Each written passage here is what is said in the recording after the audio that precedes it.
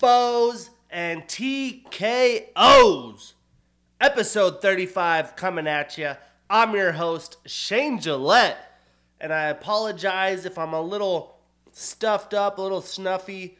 I'm just recovering from the flu over the weekend, so that was fun as I got to miss my favorite Supercross racer get a win here in Arizona. Would have been my first time seeing Ken Roczen get the win. Super bummed about that, and didn't get to do much for the Super Bowl, just trying to recover as I head to Salt Lake City this weekend for a ski trip, 4 ski hills in 6 days, 2 days of traveling. Really excited for some R&R, some just time in nature, shredding the POW that Utah has to offer. But I know you guys don't care about shredding the POW. You guys care about that MMA action. We got plenty of it in store as we recap UFC Vegas 86 and we preview the second pay-per-view card of 2024, UFC 298, going down in Anaheim, California. So let's jump right in. Some fights that have been booked. We have Bill Algeo taking on Kyle Nelson March 30th on that Fight Night card. Two veterans, two good scrappy quality fighters. It should be a fun matchup. Probably the more surprising one, we have Umar Nurmagomedov taking on Bekzat Almakhan March 2nd here soon. But Bekzat making his UFC debut. Umar, a ranked fighter, a guy that is thought of very highly. It just seems like nobody wants a piece of the Nurmagomedov. We got Emily Ducote taking on Vanessa Demopoulos March 18th. Two young women. That'll be a good scrap for them.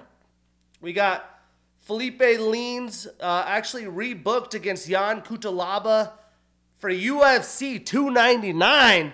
They just keep adding to that fantastic card in Miami. I am not mad about it as that is only a month away. One of my other trips I have coming up. We have Joe Anderson Brito taking on Jack Shore at UFC 301. Again, that has been announced to be in Rio de Janeiro. So a Brazilian on the card there. Very good featherweight showdown. Two very good strikers. In the flyweight division, Charles Johnson wasn't wasting any time after his last win. He's taking on Jake Hadley May 11th. Should be a quality flyweight showdown. We have Terrence McKinney taking on Esteban Rabovics, also on that May 11th card. Always fun when T-Rex is in the octagon. And then the Jairzinho Rozenstruik Shamil Gaziev fight is moved to the main event for the March 2nd Fight Night card after the main event got scrapped due to, I think, someone getting injured. So not a lot of fights announced this week. Supposedly Dana White announced just probably about an hour before I got on this beautiful Tuesday evening. Dana White announced that after UFC 298 in the post-fight press conference, sometimes they announce it up on the screen as well, they will announce the UFC 300 main event. Supposedly there's 2 potential fights being announced there as well. So there is now a timeline for UFC 300 going down on Saturday. We have in the boxing world 2 solid names being booked, 3 solid names, 4 really. We got Ryan Garcia taking on Devin Haney on 420. That should be a solid fight to see Ryan Garcia back since his loss. And then we have the great Canelo Alvarez taking on Jermall Charlo May 4th, right on Cinco de Mayo weekend. So Ryan Garcia, Canelo Alvarez, Devin Haney, Jermall Charlo for all of you boxing fiends. But we are going to recap this past weekend's event, UFC Fight Night Vegas 86. For the picks here at Bows and TKOs, I was 7-4 with 1 no contest. So a little bit better than last weekend. That puts the overall record 35 episodes deep at 217 wins, 102 losses, and 5 no contest draws, whatever they could be. And on the year, that is 24-16. We're +8, 2 draws or no contests. So Some good fights that we did not break down. We had Hyder Emil in his UFC debut get a round 2 TKO over Fernie Garcia, who took this fight on short notice, but Hyder Emil was all over him. This was just a classic clang and bang, and actually Fernie Garcia, the fight got announced when he was called out on his feet. He was just defending himself completely out of it. So one hell of a scrap there. We had Bogdan Guskov with a round 1 knockout over Zach Pauga. That was a performance of the night, 50 G's. Fighting with his hands down, bam! Landed a couple clean ones on Zach Pauga. That was an underdog pick that I had on the night. We also had Carlos Prats with a round 2 knockout over Trevin Giles. Performance of the night, 50 G's for Carlos. What a nice knockout that was. And then another underdog win here that we had predicted. Ihor Potieria with a unanimous decision over Robert Brzic. Nice underdog performance by Potieria. But we're going to kick it off. The first fight of the evening in the prelims, we had Daniel Marcos, the fight that was a no contest against Arichi Lang. I'm getting to say his name now after the telecast. But yeah, this was a great first round until the no contest in the second round.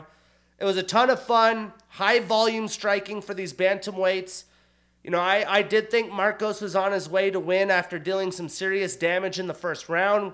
Arichi Lang's nose was all broke up. And then round 2 was just nuts. It was Marcos eye poke, Arichi Lang eye poke, Marcos ball shot, Arichi Lang ball shot, Marcos ball shot, fight's over. Arichi Lang took the full 5 minutes. The fight was called off. Could not continue. So bummer to see it end that way, especially for Daniel, who probably feels like he got a win robbed from him. And when we break down the stats, Daniel landed 84 total strikes, 81 of those significant. Arichi Lang had 45 total insignificant, so he doubled up the action, and it was being the aggressor bringing the fight to Arichi Lang. You know, that might be the coward's way out, so to speak. I'm not trying to say that Arichi Lang's character is on the line here. But Daniel stays undefeated. He is now 3-0 in the UFC with 1 no contest. Arichi Lang sticks with his 1 fight winning streak after the no contest. Honestly, I doubt they booked this fight. I wouldn't rebook this fight. So if that's the case, give me Daniel and Montel Jackson a little step up. And for Arichi Lang, he could fight Miles Johns. And then further in the prelims, another underdog that came to hate. We had Max Griffin with a split decision victory over Jeremiah Wells. And man, this fight was such a close, hard-fought battle. It was really Max being patient, especially early in the fight, and coming forward and attacking with very clean, straight technical strikes. While Jeremiah, on the other hand, is like the completely opposite style. He's throwing these huge 100% power bombs from all angles and was literally exploding at Max. He'd cover the whole canvas, distance of the shorter canvas, because the Apex has a smaller octagon. But he would cover the whole map, come in, explode at Max. Max ate a couple good shots. And I know on social, when they showed the tweets, or the X's, I guess you should say, up on the screen, and while I was on Twitter, there was definitely mixed scorecards. Some people thought all rounds were a little bit everywhere, maybe besides round 2. But I think the judges did get this fight right, although it was very, very close. I had Max winning round 1, especially with the late takedown. He matched Jeremiah's takedown, and he won round 3. Jeremiah won round 2. But for this fight, as crazy as different styles these guys had, the further the fight went on, I feel like it wore and slowed down Jeremiah Wells more. You can't have those 100% volume gas shots, and that's a big difference of the fight because the guy does hit so hard. It allows Max to come in, be more forward, be a little bit more aggressive as the fight went on. And again, props to Max for eating some of those shots. Jeremiah ate some good shots on Max part 2. Both guys definitely were trying to get the finish. Breaking down the stats, Max landed 36 total strikes, 26 of those significant, and he had 1 takedown in 2 attempts, so 50%. And Jeremiah landed 43 total strikes, 32 of those significant. He had a takedown. He was 1 for 2 as well. And both men also scored exactly 1 minute and 40 seconds of control time. So you say, Shane, look at those stats. Jeremiah has more total strikes than significant. They both have a takedown, both 1 minute 40 of control time. Yeah, for sure. But this is round via round, right? Although Jeremiah got a takedown and landed a couple strikes, Max was controlling the octagon. He landed the cleaner strikes, the more damaging strikes. He got the takedown at the end of the round and controlled majority of the round there. Jeremiah easily won round 2. I thought Max easily won round 3. So that's how it is, round-based scoring for those of you that forget. So Max now ends his 1-fight losing streak. He does start a new winning streak. He is 2-2 since 2022. And I've been impressed with Max. You know, he's getting older, and he's been there, done that, fought a lot of names, had his ups and downs, but he's fighting very clean and technical later in his career, which, you know, some people towards the back half of their 30s, it don't matter. They're on a steep decline. I have not seen that for Max at this level. And Jeremiah extends his losing streak to 2. He is 3-2 since 2022, though. Had a good 2022. So where do these guys go next? I honestly think the perfect fight, next fight for Max is Carlston Harris. Carlston Harris defeated Jeremiah Wells previously as well. And for Jeremiah, how about a scrap with the young, previously undefeated fighter who suffered his first loss, Gabriel Bonfim. Moving on to the light heavyweights before the main card, we had Marcin Prachnio with a unanimous decision over Devin Clark.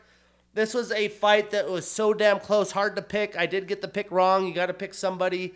The discussion that was really being had coming into this fight was, in my opinion, Devin Clark's underperformances. And he said that to get back on the winning track, he was going to focus on his wrestling, get his wrestling roots flowing. And I expected that, but that was not the case in this fight, as it was really Marcin's non-traditional, footwork, being too much, those crazy angles and strikes that he came in was really just keeping Clark stuck. It looked like he was stuck in mud. He was just kind of chilling there for a lot of the fight and not being super aggressive. And Devin Clark is an athletic specimen. I mean, the dude's massive. His quads are like A.J. Dillon quads. I'm like, man, come on, throw some kicks in there. Instead of one strike here, one kick there, follow it up with some combos. And I'm not too sure if it was that Prachnio had too much good movement, he couldn't time it, or what the deal was, but it seemed like he was stuck in mud for most of the evening. He was not bringing the fight forward. Prachnio was just sitting at striking range and firing off combinations that was working at his will. And at the very end of round 3, Prachnio, from all the strikes, he was, basically landing on Devin as a punching bag. He completely gassed himself out. And when I say completely, if you ask the guy to run up some stairs, I don't think he could have. The guy was completely gassed, and Clark had an opportunity. He was teeing off on him. He just really didn't look that aggressive to finish it. He could have created some separation and just kept grounding and pounding. I thought he could have sought a finish in round 3, but maybe he was gassed from being stuck in mud through the fight. I don't know. Kind of a weird fight. Statistically, Devin landed 53 total insignificant strikes, and he was 0 for 2 in his takedown attempts. The takedowns came later in the fight when he was clearly getting outstruck, and they were sloppy attempts really far out, but you got to credit Prachnio. He knew Devin was probably going to take some shots. Marcin landed 112 total strikes, 101 of those significant, and he was 1 for 1 on his own takedown attempts. So did not see that coming. So now Devin extends his losing streak to 2. He is 2-3 since 2022. And Marcin ends his 1-fight losing streak. He starts a new winning streak and is 2-2 since 2022. So I would love to see Marcin fight Da-Un Jung next. I think that would be the appropriate match. And for Devin, he could take on Maxim Grishin. I think that would make a ton of sense But brutal night in the office for Devin Clark. Nice win for Procdio. Moving on to the main card. I really couldn't believe this one. Rodolfo Vieira with a round 1 submission via my favorite submission, the arm triangle choke, over Armen Petrosian. This was a performance of the night. The black belt hunter, 50 G's. And the reason I can't believe this and why it's interesting to me is you let Rodolfo basically close distance, slowly go down and grab your leg to get you down for an easy single takedown. That's the one thing you cannot do in this fight. And that early on, this was probably a minute in. Maybe 2 minutes. I can't remember exactly. But it was the first half of round 1. And the guy doesn't take a shot trying to do that. He doesn't kick him. He doesn't do anything. He just lets him go down, grab his leg, boom, easy takedown. And obviously, as the black belter you would expect from a guy nicknamed the Black Belt Hunter, he was able to progress positions, get an arm triangle submission, and that's all it was early in round 1. And the controversy here was right before Armen was going out, he did a soft double tap, which is definitely him tapping. But once the ref pulled off Rodolfo, Armen acted like he was getting up and trying to continue the fight. And then he was trying to debate that he didn't tap. He was upset. But I'm glad that they, I don't know if they could have resumed the fight anyways. But they kept the situation what it was because he clearly tapped. Kind of a weird sight. I'm sure he will watch the film back and understand that he was probably going out. Statistically, it only took Rodolfo 14 total and 6 significant strikes. He had 3 takedowns, a submission attempt, and 2 minutes and 46 seconds of control time. And Armen landed 14 total and 9 significant strikes. So next, I think it would be great for Rodolfo to fight Brad Tavares, who also fought on this card. That's a big win for him. And for Armen, how about Abdul Razak Al Hassan? 2 very powerful strikers. That would be a blast. Moving on, we had the OG, Michael Johnson, with a unanimous decision over Darius Flowers. And this was interesting because I figured this would be a good striking battle, but Darius was really controlling the fight when it was only a kickboxing fight. When they were standing there and trading shots, he was having a ton of success with the leg kicks on Michael. I didn't expect that. So Michael had to go to the old grappling heavy well to get his advantage, still the decision. And by round 3, with him getting those easy takedowns, blast double legs by Michael Johnson, still at the age that he's in, putting in that work. You love to see it. He exhausted Flowers, the younger fighter.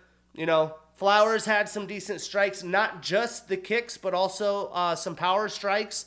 And he was having a massive amount of success while it was a kickboxing fight. And he made a guy who likes to brawl turn into grappler. So I did not quite see that fully happening. I knew Michael probably would mix in some grappling, but I figured he'd be more successful while they were trading strikes. Statistically, Michael landed 80 total strikes, 61 of them significant. He had 4 takedowns and 8 attempts, so 50%. And he had 6 minutes of control time compared to Darius's 52 total strikes, 33 of them significant, and he was 0 for 2 in takedown attempts of his own. So Michael now ends his 1-fight losing streak. He does start a new winning streak and moves to 3-2 since 2022. And Darius extends his losing streak to 2, and he is still seeking his first UFC win after the Contender Series victory. So I would love to see the OG veteran take on Rafa Garcia next. And for Darius, he could take on another OG veteran in Clay Guida. And then we had some scraps, a certified banger, exactly like we thought it would be. We had RoboCop Gregory Rodriguez with a round 3 TKO over Brad Tavares. And as expected, this fight went everywhere. It was a gritty, hard-fought battle. Gregory did his best RoboCop impression. He moved forward like a robot, possessed serious power in his strikes. He out-wrestled Brad also. He had takedowns in round 1 and 2. And after the top control and the damage that he delivered and that was landed, by round 3, Brad really didn't have anything left. Gregory got the finish, an impressive win, an impressive finish. What a fun fight this was for fight fans. Now, statistically, Brad landed 42 total strikes, 37 of those significant, compared to Gregory's 79 total and 71 significant strikes. RoboCop also had 2 takedowns in 6 attempts, and he had 3 minutes of control time. So Gregory now extends his winning streak to 2. He is 4-2 since 2022, 6 fights in 2 years. The guy's been active. And then Brad ends his 1-fight winning streak and starts a new losing streak. He is 1-3 since 2022. So for me, the next fight for RoboCop, we got to give him a top 15. Somebody like Andre Muniz or Roman Dolidze. And for Brad, I think a fight with Rodolfo Vieira, like I mentioned earlier, that's the one to make. And then the coming out party for Mr. 50K. And damn right, he got 50K for that performance.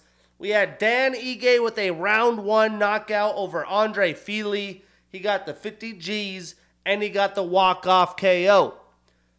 Now, this was, to preface, a short notice fight that Andre subbed in for. The interesting storyline is that both of these guys have actually trained together for quite some time. And it's interesting because if Andre's taken this fight on short notice, you would think there was something that he liked. But Dan put that to rest pretty damn quickly with the vicious right-hand knockout. And it only took Dan 11 total and significant strikes with that knockdown. And Andre landed 8 total and significant strikes. So Dan now ends that 1-fight losing streak, which was a bad loss. Starts a new winning streak. He is 3-2 since 2022. And he moves up 1 spot in the rankings to number 12. Now, Andre ends his 1-fight winning streak. He starts a new losing streak and is 2-3 since 2022. Much like I was saying about RoboCop, I just feel like Dan deserves a chance to fight up now. I think this is great for both men based off what happened recently. But give me Dan Ige and Arnold Allen. Please. Let's make that happen. And for Andre, he can square up with Nate Landwehr. A little Nate the Train action. And then in the main event, a little bit of a shocker here. Jack Hermanson with unanimous decision over Joe Pyfer. And the reason I say a little bit of a shocker, because Joe was coming out hot. Be like Joe, he was doing his thing. He had the signature power and aggressiveness in the first 2 rounds. But the smart veteran that Jack is, he was fighting for a 5-round fight. The main event like like it's set up to be. He wanted Joe to prove that he can last 25 minutes at that crazy pace. And during the first 2 rounds when Joe was firing away, Jack was doing his best to shell up, kind of shrugging some of those shots off on his shoulders and letting Joe gas himself out. Now, I thought that Jack might be on the decline coming into this fight. I thought he'd be on his way to slip up, and he showcased that was not the case at all, even after a full calendar year off with no fights. One of the more critical parts of this fight was also what Joe thought was a potential eye poke, but it was actually a punch to the eye, a clean punch. He tried to protest it. They let the fight keep going, which was a great call by the ref. But Joe said after the fight that took his vision away, so he couldn't do what he wanted the rest of the fight. But with 2 minutes left of the second, the momentum was clearly swinging towards the Joker anyways. Joe could say, maybe if I had my eye, blah, blah, blah. But Jack, he controlled the latter 3 rounds and part of that second round. He was even able to get Joe down. He got a takedown to ice the fight. And Joe just laid on his back, accepted guard, didn't have the energy to even try to get back up. What a performance by the Joker, man. And what a big learning lesson for Joe Pyfer. Now, statistically, Jack landed 188 total strikes. 121 of those were significant. He did have a takedown in 2 attempts and 3 minutes of control time. And Joe landed 95 total strikes, 92 of those significant, and he was 0 for 6 in takedown attempts. Now, Jack ends his 1-fight losing streak and starts a new winning streak. He is now 2-2 since 2022 and moves up 1 spot in the rankings to number 10. And Joe ends his 5-fight winning streak and starts a new losing streak and suffers his first loss in the UFC. So, Jack mentioned in his post-fight interview the opportunity to potentially fight Nasruddin Imavov, and I completely agree with that, especially after that performance. He deserves to fight up in the rankings as well. These OGs showing out, defending their top 15 against young fighters. Let them fight up in the top 15. And for Joe, a banger. Give me Jung-Young Park. I think that would be a fantastic fight for both men. But that was the Apex card. Joe Pyfer, learning lesson. Dan Ige still on the show. RoboCop doing his thing. And the OG Michael Johnson still out there getting dubs. But this weekend, again, UFC 298. We have the early prelims at 3 p.m. Pacific on UFC Fight Pass. I believe it should still be on ESPN Plus as well. And then we have the prelims at 5 p.m. on ESPN or ESPN Plus. And the pay-per-view kicks off at 7 p.m. Pacific. Some good fights that we will not break down. We have the Contender Series alums, Oban Elliott, Danny Barlow, and Bredson Ribeiro making their UFC debuts.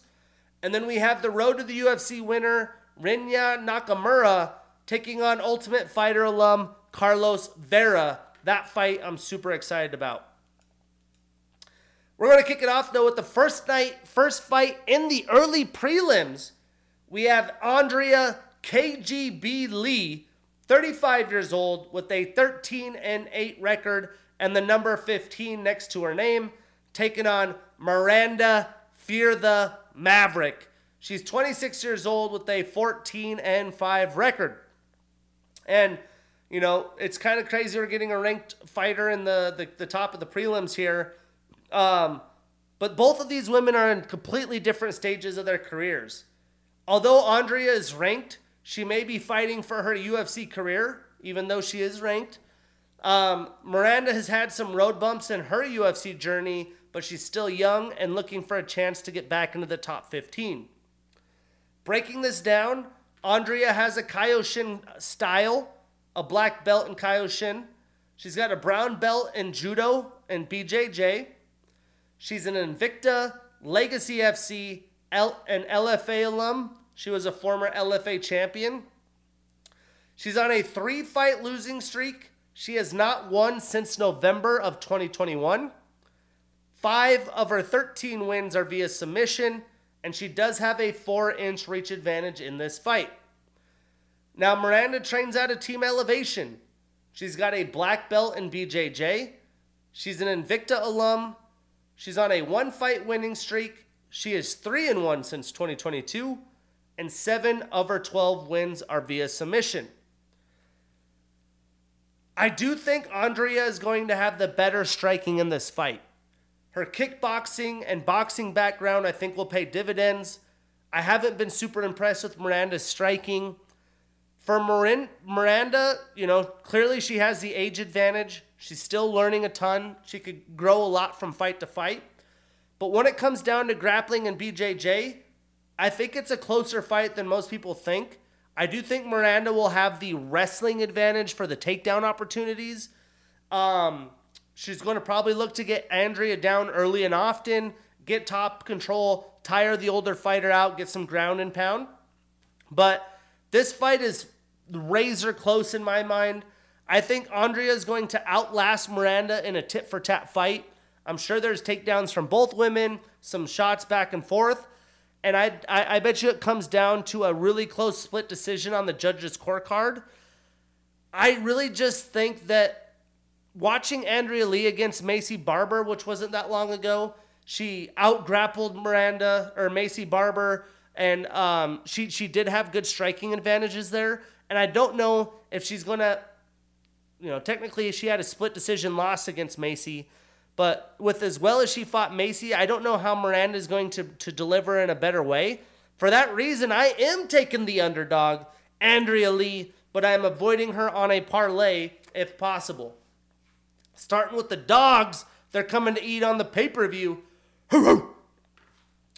Moving into the prelims, we got Pizarro Marcos Rogeria de Lima, 38 years old, with a 21-10-1 record, and the number 15 next to his name, taking on Justin Badman Tafa.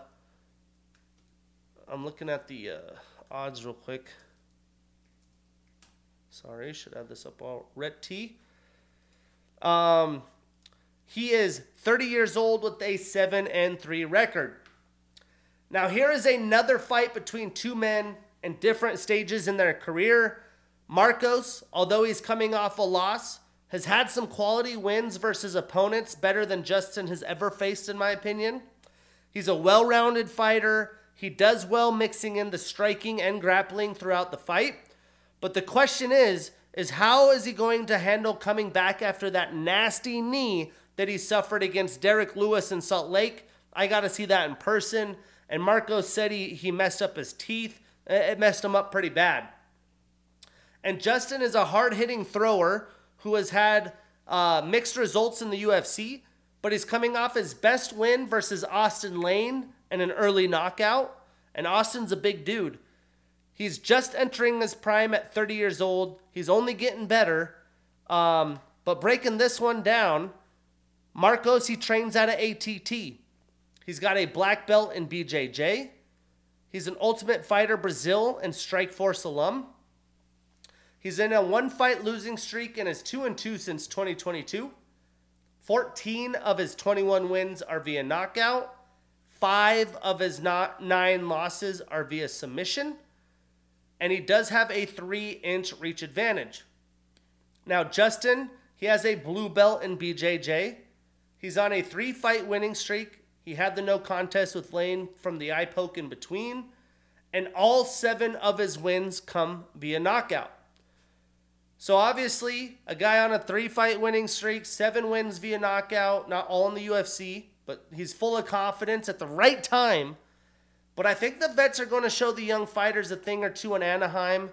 I'm going to take Marcos Rogeria.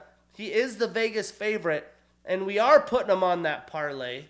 We marking that ish down, and we getting that bread. Moving on.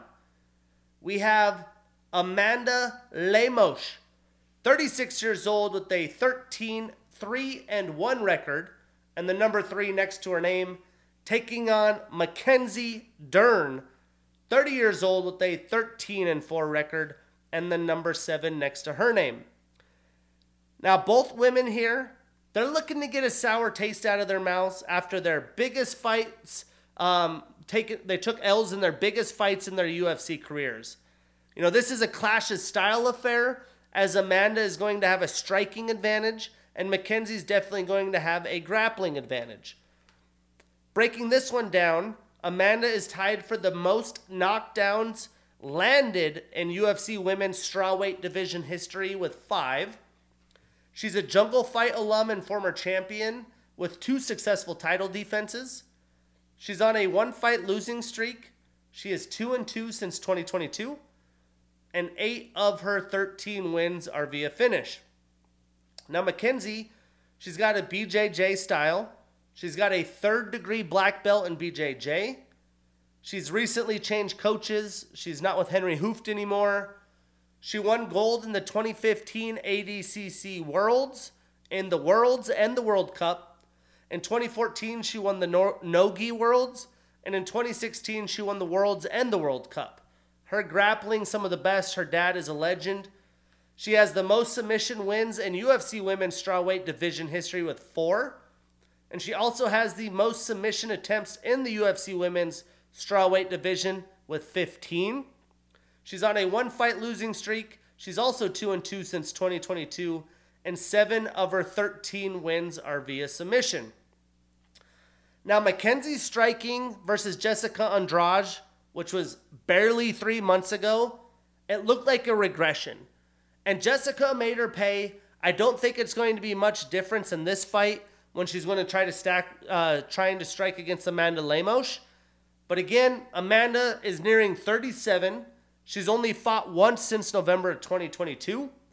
That was a win for Amanda against a very good striker in Marina Rodriguez, who also outstruck Mackenzie Dern pretty badly.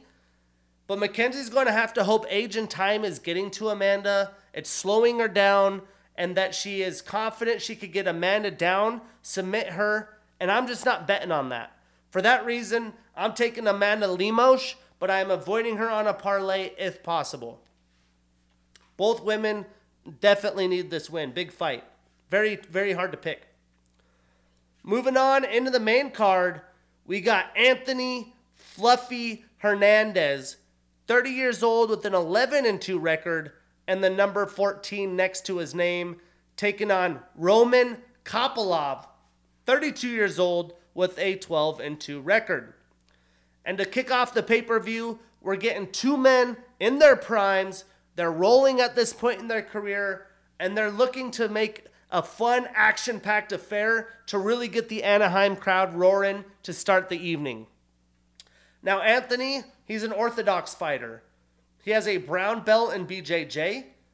He's an LFA and Contender Series alum. He had the 2021 Submission of the Year against Rodolfo Vieira. He's on a 4-fight winning streak that dates back to 2021, so he hasn't been super active. 7 of his 11 wins are via submission. Meanwhile, Roman, he's a southpaw fighter. 2 of his last 3 fights have been performance of the night. He's been showing up. He's been showing out. I saw him take a short notice fight in Salt Lake, and he got a head kick knockout. He's on a 4-fight winning streak as well. 11 of his 12 wins are via knockout. And he is a Fight Nights Global alum and former champion with 1 successful title defense. Now, this is really interesting and ironic because the fight was originally supposed to happen in September of 2023, but Fluffy was set to fight Chris Curtis. Chris Curtis withdrew due to injury, so he was then replaced by Roman Kopylov, but then Alexander withdrew due to an injury. So the fight that was originally supposed to happen this time was Fluffy versus Ikram Aliskerov, and now Roman Kopylov is filling in again, and the fight is finally happening. That's some crazy magic in the fight world there. And this is somewhat of a short notice fight for Roman. I think it took it like 3 or 4 weeks ago. And Anthony, he's looked very good in his last 2 fights, but so has Roman. Alexander has been in the UFC for quite some time.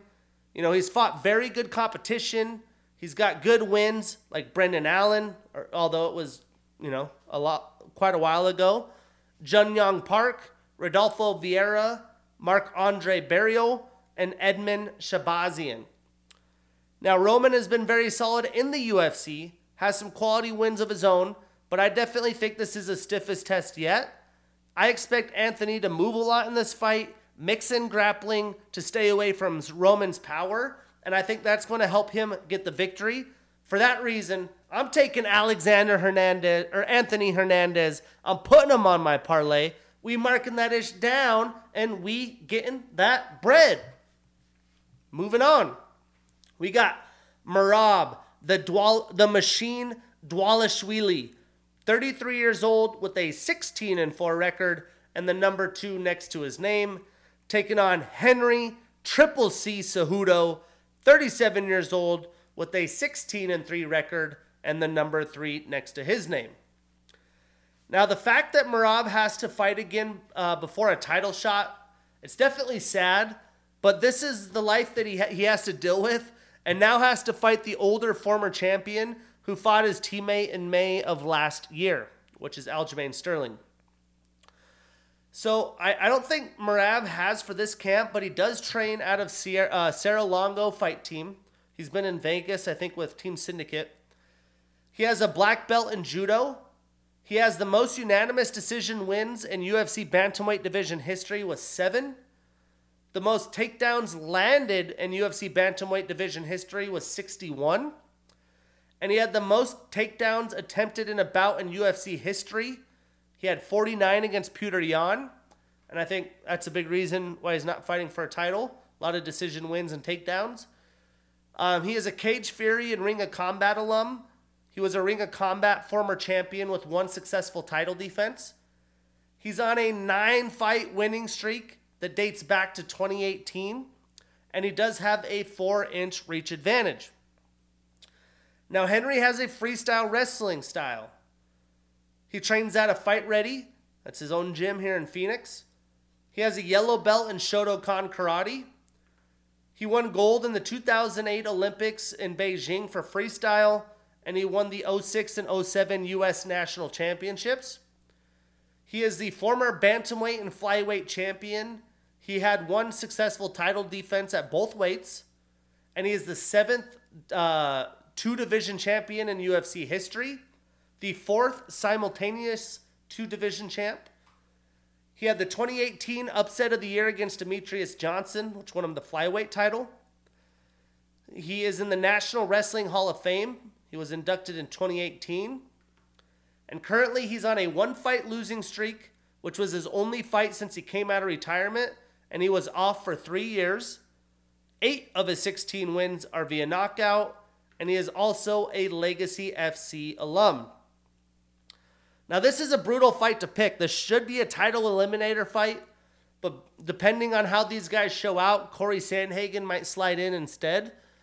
But Merab has been running through people with his cardio and wrestling. That's why he's the machine. You would think that Henry would be able to block Merab's strengths with his wrestling skill, but Aljo was able to get Henry down and he out-grappled him. You know, Henry has been out for quite some time. In the new UFC countdown, he announced that he was changing coaches. I guess that this is just a bunch of BS. That's not the case.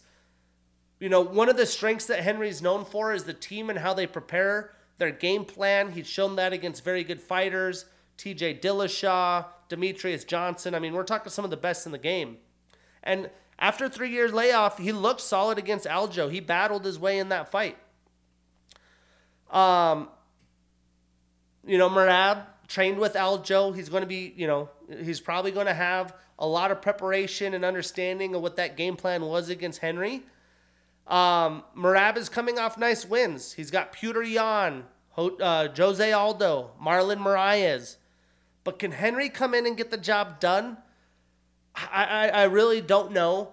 I do think 3 rounds is going to benefit him so he doesn't get completely exhausted. I think he shows up in shape. He's hungrier than ever. I am going to take Triple C. I bet against him a lot in my day. I'm not betting against him here. He's at plus 170. I'm taking Henry Cejudo. The underdog's coming to eat.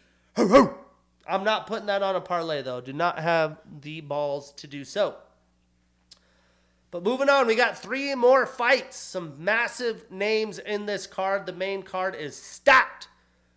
We got Jeff Hands of Steel Neal, 33 years old with a 15-5 record and the number 8 next to his name, taking on the future Ian Machado Gary, 26 years old, undefeated with a 13-0 record and the number 10 next to his name. Now, this fight is another step up for Ian, but in my mind, it isn't a massive leap from the Neil Magny fight. I think Neil's just a better striker. Now, Jeff Neal is claiming that he's going to save America by winning this fight. My guess is he's going to come in super aggressive. He's going to look to get the finish early and take some risks.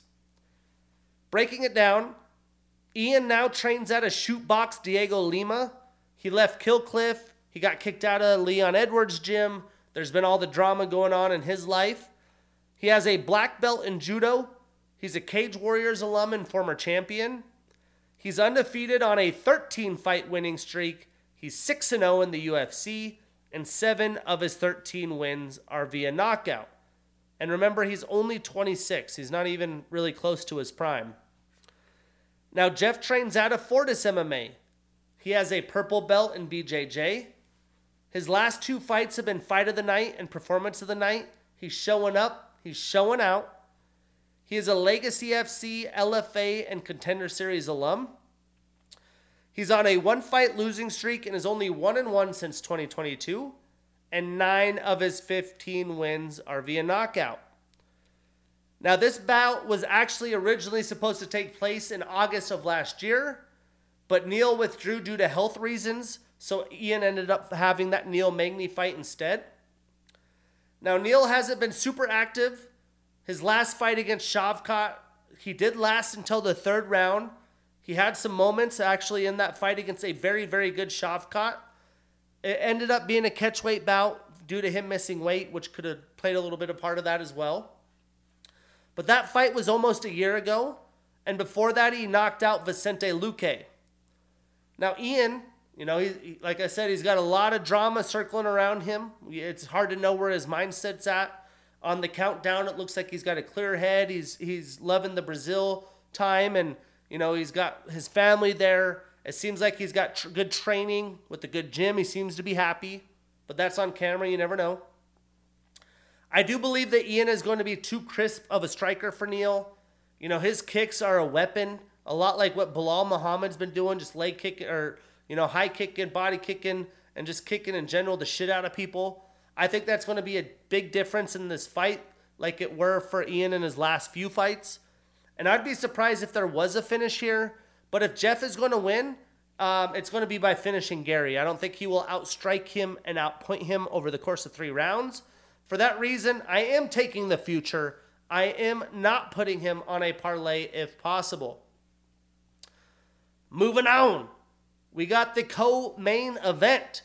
We got Robert the Reaper Whittaker, 33 years old with a 25-7 record and the number 3 next to his name, taking on Paulo the Eraser Costa, 32 years old with a 14-2 record and the number 6 next to his name. What's crazy is Robert Whittaker got up the mountain so fast. He's only 33. He's right in the middle of his prime. He's still fighting the best to his potential. And it almost seems like after his last loss, he's probably like late 30s, at least 5 more years older than he is. And he's not. But you want to talk about a banger. This screams clang and bang all day long. Don't blink. We got the former champion, a guy you could say was a gatekeeper to a title shot in the division, and one of the more intriguing men in the division. Paulo's super funny. He's got the secret juice, but he has struggled to show up for his booked fights and make them happen. So until this weigh-in happens, I really don't know if it's going to happen. But Paulo hasn't fought in a year and a half, and that was against an almost 40-year-old dude in Luke Rockhold. And then before that, it was a year in between each fight. He never fought more than once a year, except back in his debut year. When he debuted in the UFC in 2017, he had 3 fights. I know a lot of this has been contracts. He's trying to get paid more. I think he finally got a new contract, and now he's happy, so we shouldn't deal with the canceled fights anymore. But a lot of those fights were announced, too, before he had actually signed the contract. So keep that in mind. Hopefully, we don't have that issue here. Breaking this down, Robert has a black belt in Hapkido, Goju Ryu Karate, and BJJ. He was on the Australian national team for freestyle wrestling. He is an Ultimate Fighter alum and champion. He's obviously the former middleweight champion. He's the first fighter of Australian nationality to win a UFC championship. The first New Zealand-born fighter to win a championship. He had the 2018 Fight of the Year against Yoel Romero. The 2017 Fighter of the Year. He was also the International Fighter of the Year that year. He is on a 1-fight losing streak and is 1-2 since 2022. 9 of his 24 wins are via knockout, 5 via submission, so 14 of his 24 wins are via finish. 3 of his 7 losses are via knockout. To knock out or to be knocked out. He also has an interesting 3.5-inch leg reach advantage for those kicks. Now, Paulo has had 5 canceled fights, 3 actual fights since 2020. He's got a black belt in BJJ. He's an Ultimate Fighter Brazil and Jungle Fight alum. He's a former Jungle Fight champion with 1 successful title defense. He's tied with DDP, or Dricus du Plessis, for the most significant strikes landed per minute in the UFC middleweight division with 6.49. He is on a 1-fight winning streak, which was his only fight since 2021. 11 of his 14 wins are via knockout. Now, the great part about this fight is majority of it is going to come down to striking. It's going to be high volume. It's going to be bombs galore. And again, it's wild to think that Robert is just now in the middle of his prime, coming off the toughest loss in his UFC career, where he technically got knocked down by a DDP jab in the second round. But Robert has mentioned overlooking DDP in that fight. I do expect the hungriest and best version of Rob, Bobby Knuckles style. But Paulo possesses serious power. So does Robert Whittaker. But I think Bobby is going to have better defense. He's going to have better footwork, a better IQ, and that's going to pay big dividends in this fight. I don't expect Costa just to bull rush and come forward against a big, sturdy, heavy hitter like Robert. Now, Whittaker, I do think will have a big grappling advantage. It's going to be interesting to see if he uses that in this fight or if he just tries to outstrike Paulo. That's going to make the fight super interesting, though. But Robert is just too well-rounded. He's too tough. He's too skilled. For that reason, I'm taking the Reaper. We putting him on that parlay. We marking that ish down, and we getting that bread. And then we have the main event of the evening. We got Alexander the Great Volkanovski, 35 years old with a 26-3 record, taking on Ilya El Matador Topuria, 27 years old, rocking an undefeated 14-0 record and the number 3 next to his name. Now, Alex, he's been full of exciting fights since 2018. It's been nonstop. Multiple a year, one of the more active champions. This is the first time a prospect in the featherweight division, the division he's reigned, has brought much excitement to get a title shot since he fought Brian Ortega in 2021, and we know how much fun of a fight that was. This time, though, Alex is getting a well-rounded fighter with some serious boxing skills that's full of confidence. It's going to be a fun one. Breaking it down, Alex trains out of City Kickboxing. He has a black belt in BJJ. He has 5 successful title defenses at featherweight. He's the first Australian-born fighter to win a championship. He's the 2023 Fight of the Year against Islam Makhachev, the first one. He has the highest striking differential in UFC featherweight history at 3.03. He's got the longest fight time in featherweight at 17 minutes and 40 seconds because all he does is fight title shots that's longer than a 3-minute fight or 3-round fight. He has the most leg kicks landed in a featherweight fight, 75 against Max Holloway the first time. The most total leg strikes landed as well, which was 81 against Jose Aldo. He's the former pound-for-pound number 1 fighter in the world. He was the 2019 Breakout Fighter of the Year, the 2022 Fighter of the Year, and he had the 2021 Fight of the Year against Brian Ortega. He is on a 1-fight losing streak, but at featherweight, he's technically on a 12-fight winning streak in the UFC. But technically outside an all-pro, he has a 23-fight winning streak. The only losses have come against Islam at the lightweight division. 13 of his 26 wins are via knockout. 2 of his losses are via knockout. He has a 2.5-inch reach advantage in this fight. Now, Ilya is an orthodox fighter. He has a black belt in BJJ. His last 3 fights have been fight of the night or performance of the night. He's showing up. He's showing out. That's why he earned the title fight. And also probably because, he hasn't fought Max Holloway yet. So Alex actually gets a chance to fight a prospect. He is a Cage Warriors and Brave alum. He is undefeated on a 14-fight winning streak. He is 6-0 in the UFC. 8 of his 14 wins are via submission. 4 via knockout. 12 of his 14 wins are via finish. Now, Ilya is an extremely talented fighter. I do not doubt this at all. I think the fact that he is facing Volk after that knockout loss, I think it's just the wrong time.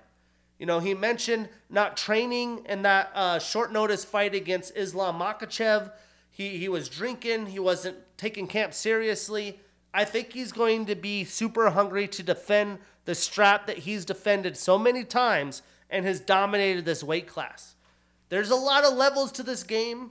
In this division especially, you got really good fighters. You got Max on a whole nother level. And then you got Alex above that. It's really hard to range where Ilya is, especially since he hasn't fought Max Holloway.